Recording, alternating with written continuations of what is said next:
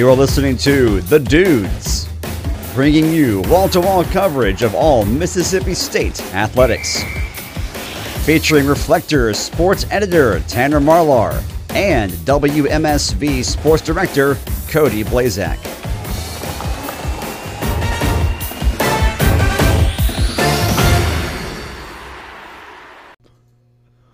Welcome to another Tuesday edition of The Dudes. If it sounds a little different this morning, that's because we're without my partner Cody Blaszczak, but never fear, the one and only David Smith is here filling in this week. A lot of things to cover on this Tuesday. We've got Mississippi State football in the AutoZone Liberty Bowl again. Woo! You've got both men's and women's basketball coverage, and then our volleyball team results. We'll go ahead and jump into that. Volleyball lost, I believe it was, in 5 sets on Friday to Hawaii in the first round of the NCAA tournament. Absolute heartbreaker for the girls, but nonetheless, we're proud of them. They've done some really good things with this program, and I really do think their best days are ahead of them. David, what do you think? I mean, it was an incredible season, nonetheless.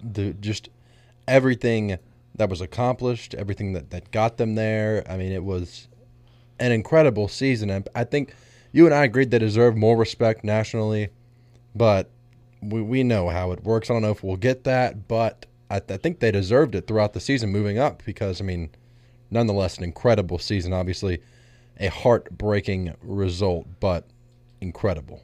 Yeah, and the logistics, we were going to try to get Coach Dennis back on the show before the trip. Logistics just didn't work out.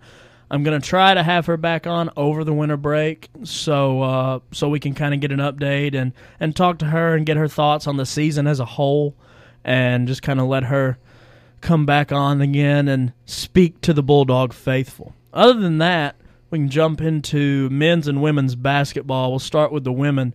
Over the past weekend, a near 30-point loss to Oklahoma on the road. You know, they beat McNeese that night before at home, and obviously McNeese is not exactly a powerhouse in the college basketball world, but you saw some things in that game that kind of made you think, well, maybe they've got it. Maybe they took that Michigan loss and learned from it, and then they go on the road to Norman and do that. David, have you gotten to watch much of this women's team this year? I've gotten to see bits and pieces of it, especially early on. You know, they looked very promising, especially in those first 5 contests, really the 4 of them that were here in Starkville, especially those first 3 games against Alabama State, South Dakota State, and Alcorn State. They looked incredibly strong. That South Dakota State game was close, but you know, sometimes close games early are beneficial to the team because you get a chance to really run through scenarios that you weren't expecting to be in, but they were able to run through those, and then that 4th game against Bethune-Cookman really throttled them, and then moving on into Daytona, they were 4-0, sitting there beautiful, took care of Dayton. Obviously, Michigan is one of those top 15, top 10 programs in the nation, so it was great to get a game against them and then bounce back against McNeese. Putting up 100 points in a women's basketball game is incredible. Obviously, the Oklahoma result wasn't what we were hoping for, but I think where the women's basketball program is now, it's looking up. It's looking forward for sure. And you look at that women's game and you look at the scoring breakdown, which I've got right here. Obviously, I think Oklahoma jumped out big early, but they closed the quarter. Mississippi State did on a 5-0 run. At the end of the first, it was 27-21. Then the second quarter, it looks like, really kind of killed the momentum for Mississippi State, only managing 12 points in that second quarter. And about this team, Doug Novak has still, in my opinion, impressed, to say the least. I mean, these girls are sitting at, 2 losses now this early? I mean, obviously we're early in the season. We're still in out-of-conference play. And the SEC has some of the best women's basketball in the country, but you were able to hang with Michigan in a neutral site game. You know, I say hang with them. It was just a low-scoring affair. You just couldn't find the bottom of the basket, and that was the first real competition that these girls had played. Oklahoma was, I believe, a 6-win team before that. They're not exactly any kind of slouch. They'll probably wind up with a top 25 ranking at some point this season. And then you come back Sunday, and you're playing UT Martin, so a chance to get another win there. Doug has impressed me. Yeah, Doug, I mean, the girls really enjoy playing in this system. They've said it multiple times about they enjoy the fluidity of it. They enjoy how wide open it is, and I think I'm not pushing to make any kind of hire here, but when the head coaching search does kind of reach its fruition here later in the season as the off season looms, what's the likelihood of Novak getting to keep that job, you think? I think if he keeps moving on the way he has, because, I mean, like you said, the girls love playing for him. It's a fantastic system. They've enjoyed having him as that head coach, that interim head coach role. And I think if he continues to succeed to a point, I don't see why not keeping him as the full-time head coach, especially with, I mean, they've got that road game at UT Martin coming up on Sunday. Then they've got the Mississippi State Classic they're hosting. So if they go 4-0 in these next 4 games, they're sitting really pretty heading into conference play. And I think that right now he's already exceeded expectations. If he's sitting at 10-2 heading into conference play, I think that's a huge, huge exceeding of expectations, without a doubt. And I think if the women love playing for him, I don't see why you wouldn't keep him. And if the girls do love playing for him, which they do, we've already established, I feel like that gives you a chance to win some games you're not supposed to. I mean, I'm not predicting them to beat a South Carolina, but maybe in Alabama, something like that, because they've got the talent. Rakia Jackson, to me, is one of the top 5 players in the country, in my opinion.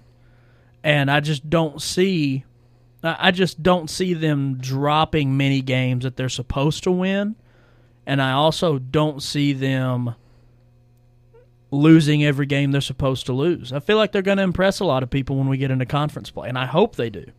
Yeah, I mean, especially they played Georgia, Texas A&M, and LSU all once, all 3 of them top 25 teams, and all 3 of them are going to be in Starkville, so that's a huge bump. Those are fantastic opportunities to get wins.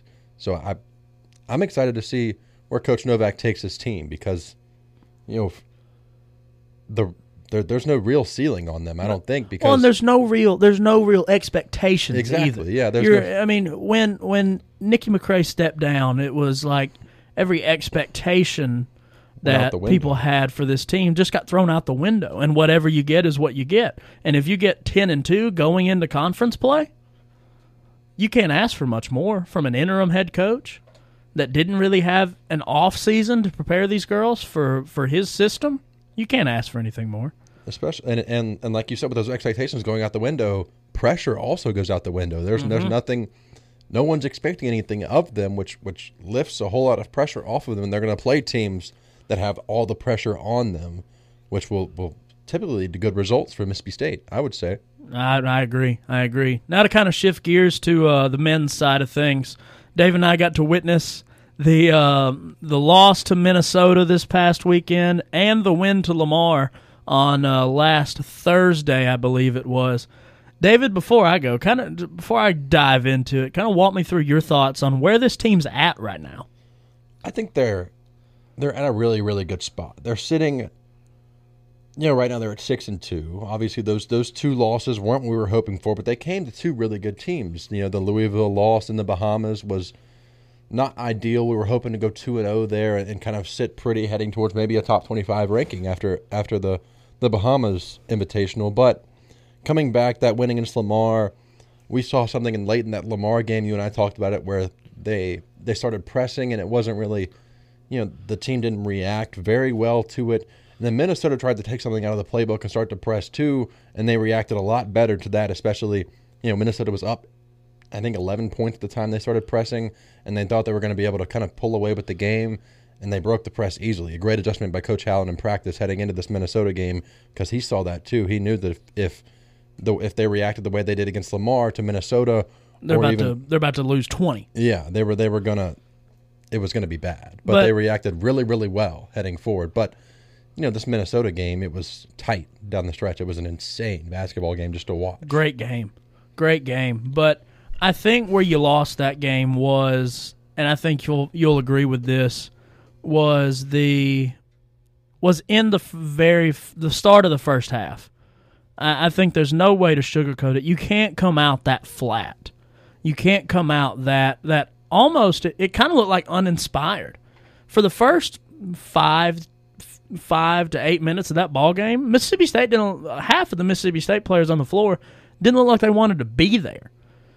And maybe it's Sunday blues. I always hated playing games on Sundays, but you just can't come out that flat when you know you've got an undefeated team coming to town that's knocking on the door of a top 25 ranking and is going to be probably a solid Q1 win when it comes down to the stretch, because they've got an incredibly experienced squad.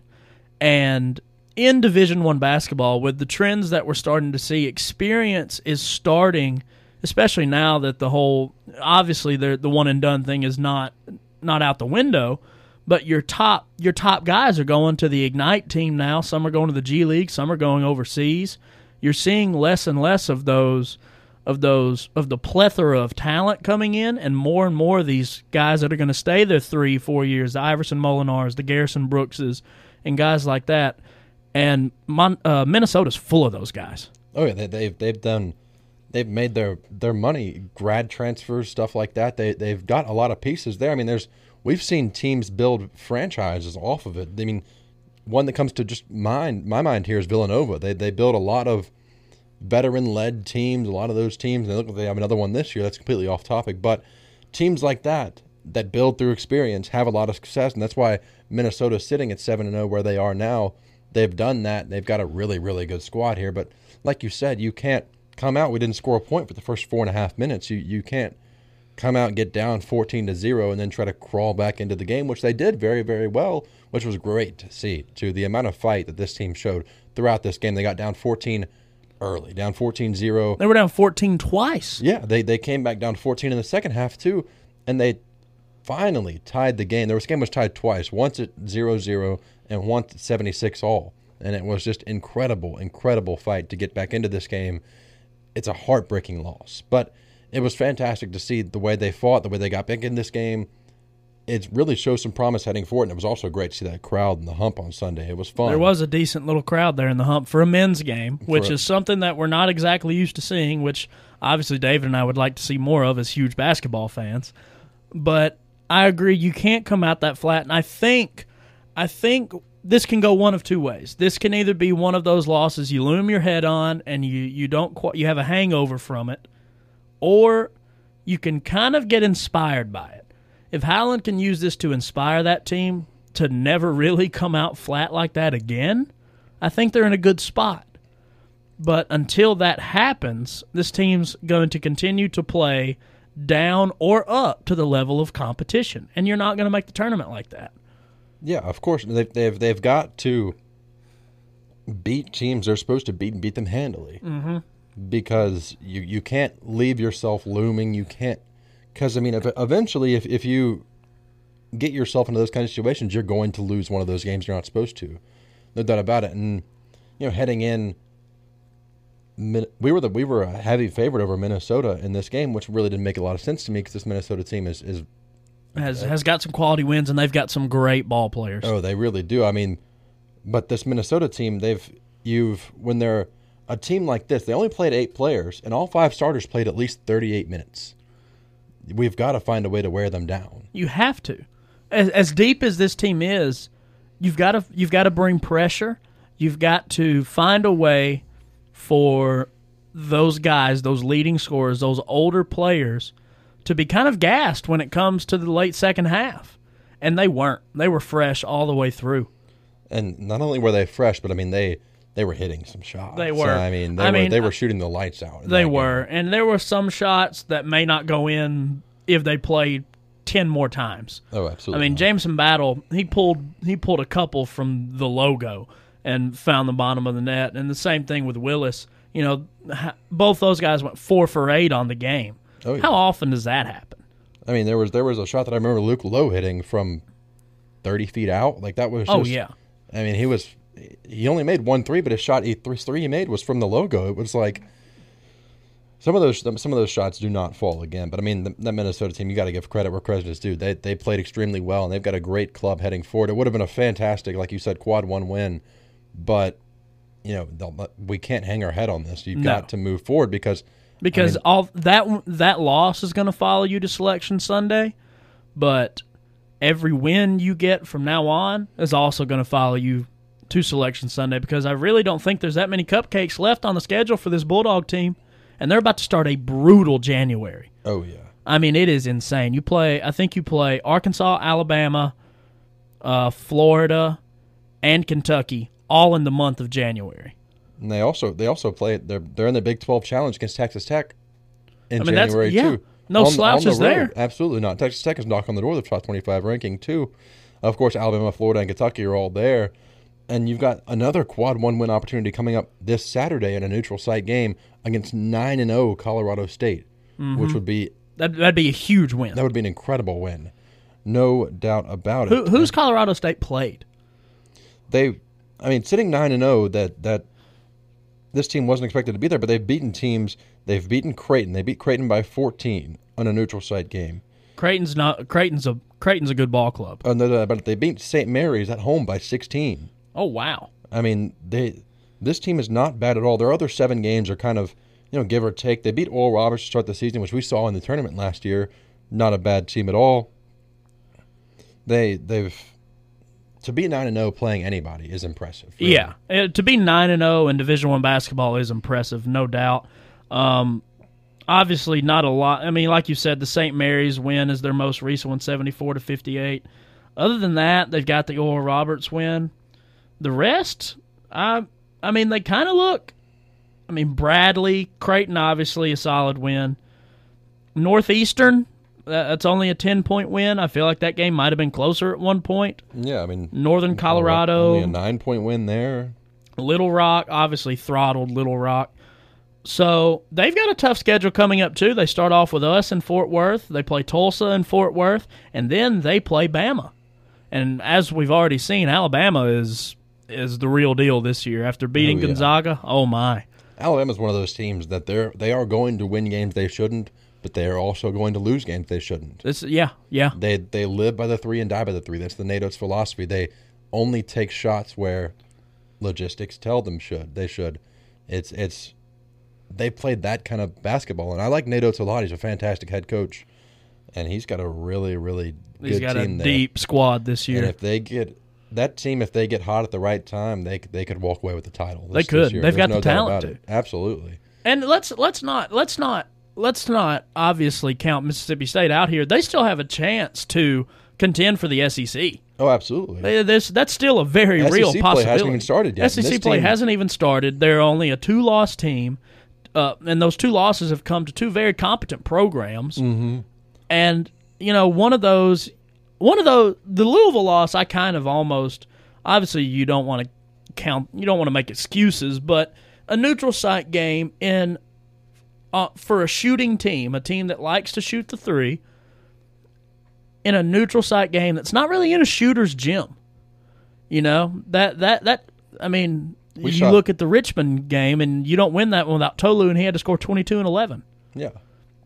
I mean, it's not a shooter's gym. No, I mean, against Louisville, we shot 1 of 15 from 3, which is something that may not happen again for the rest of the season. Yeah, hopefully. Hopefully. I hope not. That would be tragic if it did again, because you're not going to win a lot of games shooting 1 of 15 from 3.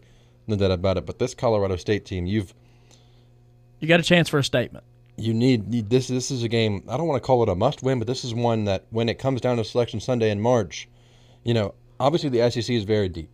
There's a lot of good squads. Nobody's a sleeper. Georgia's arguably the worst team in the SEC, and they just beat Memphis last week. Yeah.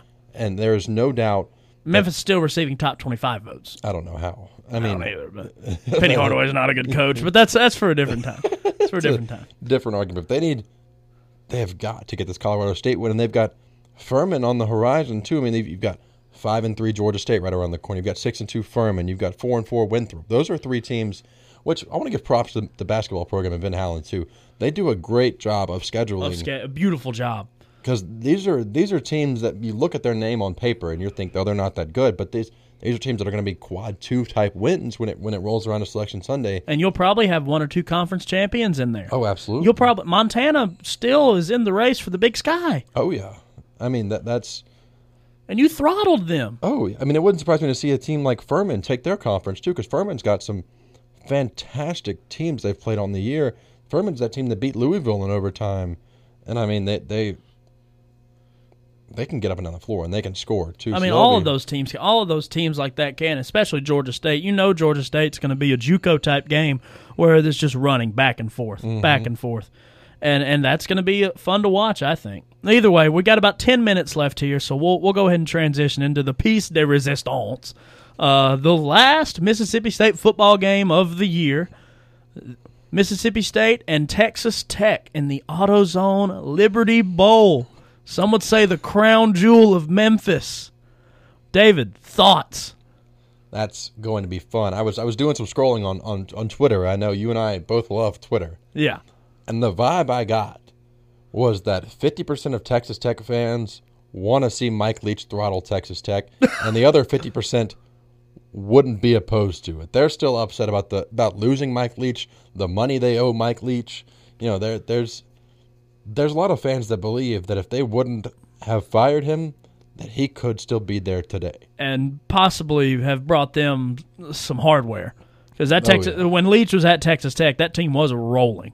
Absolutely, and there's a lot of fans that felt that he was done wrong. So, some of the intriguing. Quite a few of those fans on there want to see Texas Tech not get throttled because they don't like Texas Tech. You know, they're obviously Texas Tech fans; they love that team, but just to kind of put a middle finger in the administration's face in Texas Tech. That's just kind of what, because that's not everybody's favorite athletic department, from what I've heard. Oh no, not at all. They are about to build a $45 million new facility. Did you see that? Dude, that is ridiculous. Looks very nice. It looks very nice. But either way, wouldn't mind one of those here. No, wouldn't at all. But either way, Mike Leach, obviously the former coach at Texas Tech, coached there until 2009 when he was fired. Went to, I believe it was Wazoo after that, and wound up here in Starkville. And now, for the first time since his firing, has to play the Red Raiders. And I think it's going to be an interesting matchup. I really do. Texas Tech's our pass off. Obviously, everyone knows Mike Leach in the air raid. The pass offense, number 3 in Division I. Texas Tech's pass defense, number 118 in the nation. Suboptimal. I would say that looks suboptimal if you're Texas Tech. But they do have a long time to prepare for it. I believe there are still some people within that system that were there during the air raid days. Maybe not the Mike Leach air raid days, but were there for the air raid days. And kind of may know some tips and tricks how to stop it. But in reality, I just don't see a whole lot of talent, coming out of the Texas Tech program. I think Mississippi State's the more talented team. I think they're the more athletic team. And I think they have the better scheme and the better coach. So, time will tell. We are Mississippi State, and we do have a tendency to lose games where we're predicted to win. But I genuinely think that this will be a solid win for the Bulldogs. I hope so. We're obviously going to be bringing you more coverage of that as the time gets closer. I believe that game is December 28th at a 5:30 kickoff in Memphis. Buy your tickets now. Absolutely. It will be a fun one. Mississippi State just over an 8-point favorite in this game. And that line is going to change. It will. From now to then, obviously, and we'll update you on the lines and everything. But what do you think what do you think Mississippi State has to do in that game? I mean, obviously you got to be able to throw the ball, but and I think that they're going to find success in throwing the ball. It's going to come down to the defensive side of things. You can't let this game turn into a shootout. No. You just have to prevent that from happening. Zach Arnett's defense has to buck up in this one. They have got to step up because, I mean, this Texas Tech team is coming off a game where they almost took down Baylor. They almost kept Oklahoma in the conference championship game, and Baylor now Big 12 champions, of course. But, I mean, this team has shown at times they can get up and down the field. They can score some points. Obviously, some games, they put up a goose egg against Oklahoma State. They put up really, there's a lot of averaging between 20 and 30 points. They're not someone who's going to. They've scored 40 twice this season, I believe. So I do believe so. Have we not? I believe we've only scored 40 twice against Vanderbilt and then against Auburn. So it's a fun match. No, Tennessee State. Yeah, we scored 55 there. That's a fun game. That was an interesting ball game. Yeah, I mean, this will be a fun one to look at because, obviously we've wanted more from this defense all year long, and I think that this is an opportunity to kind of put a statement out there heading into next season. Yeah.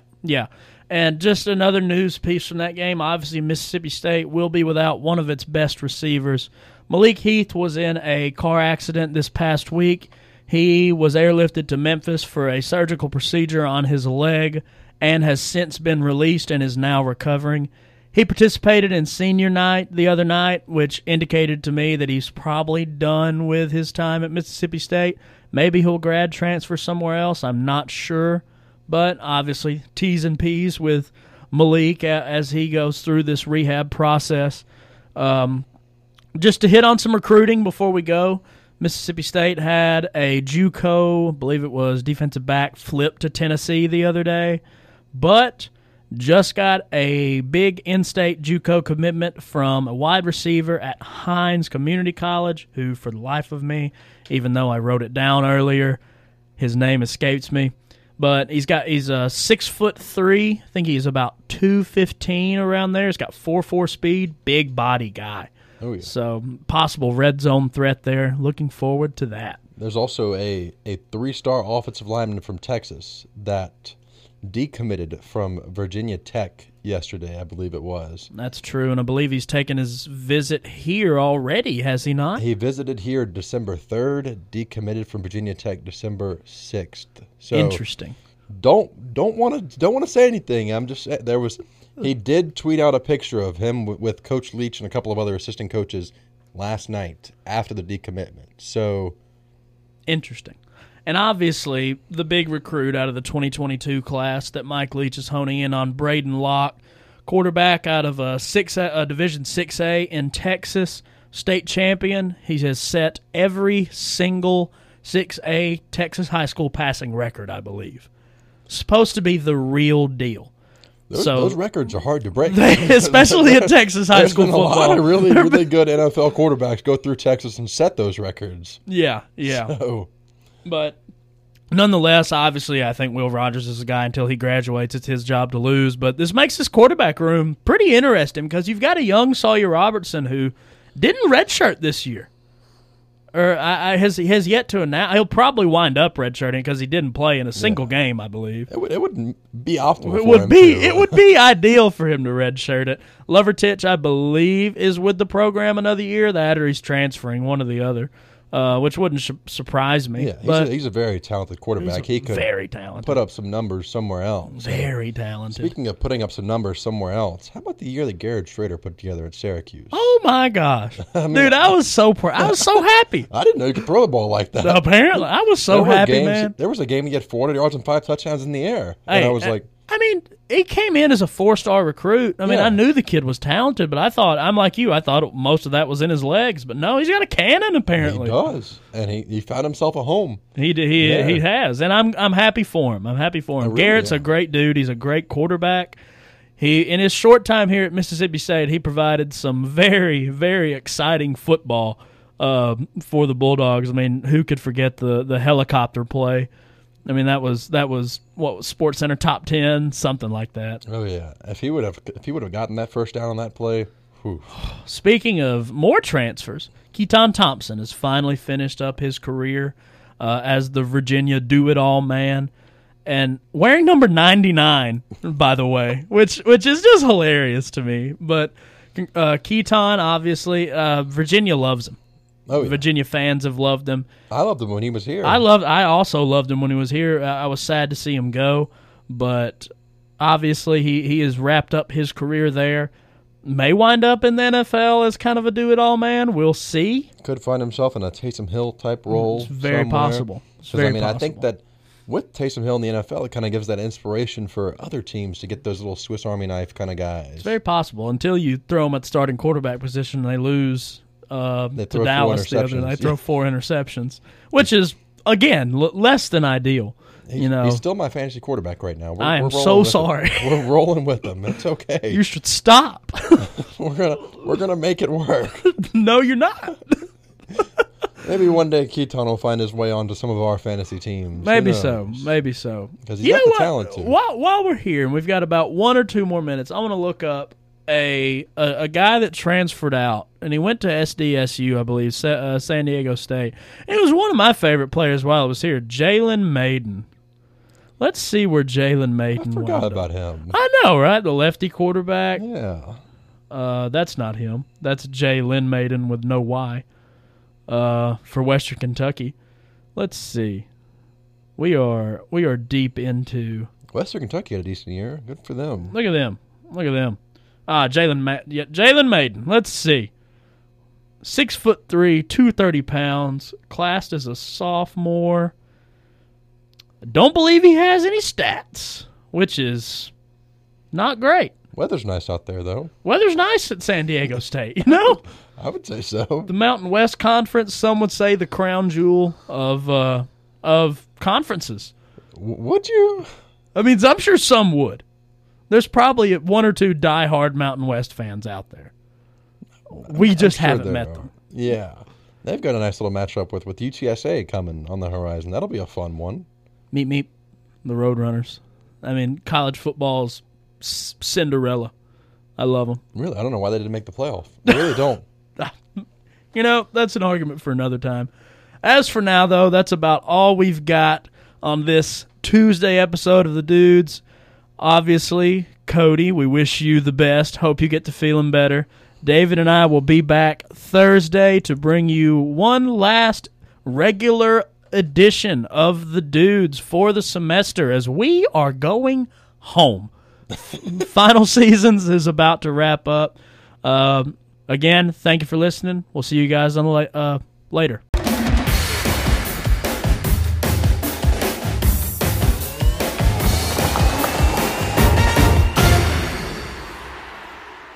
The proceeding was a WMSV production.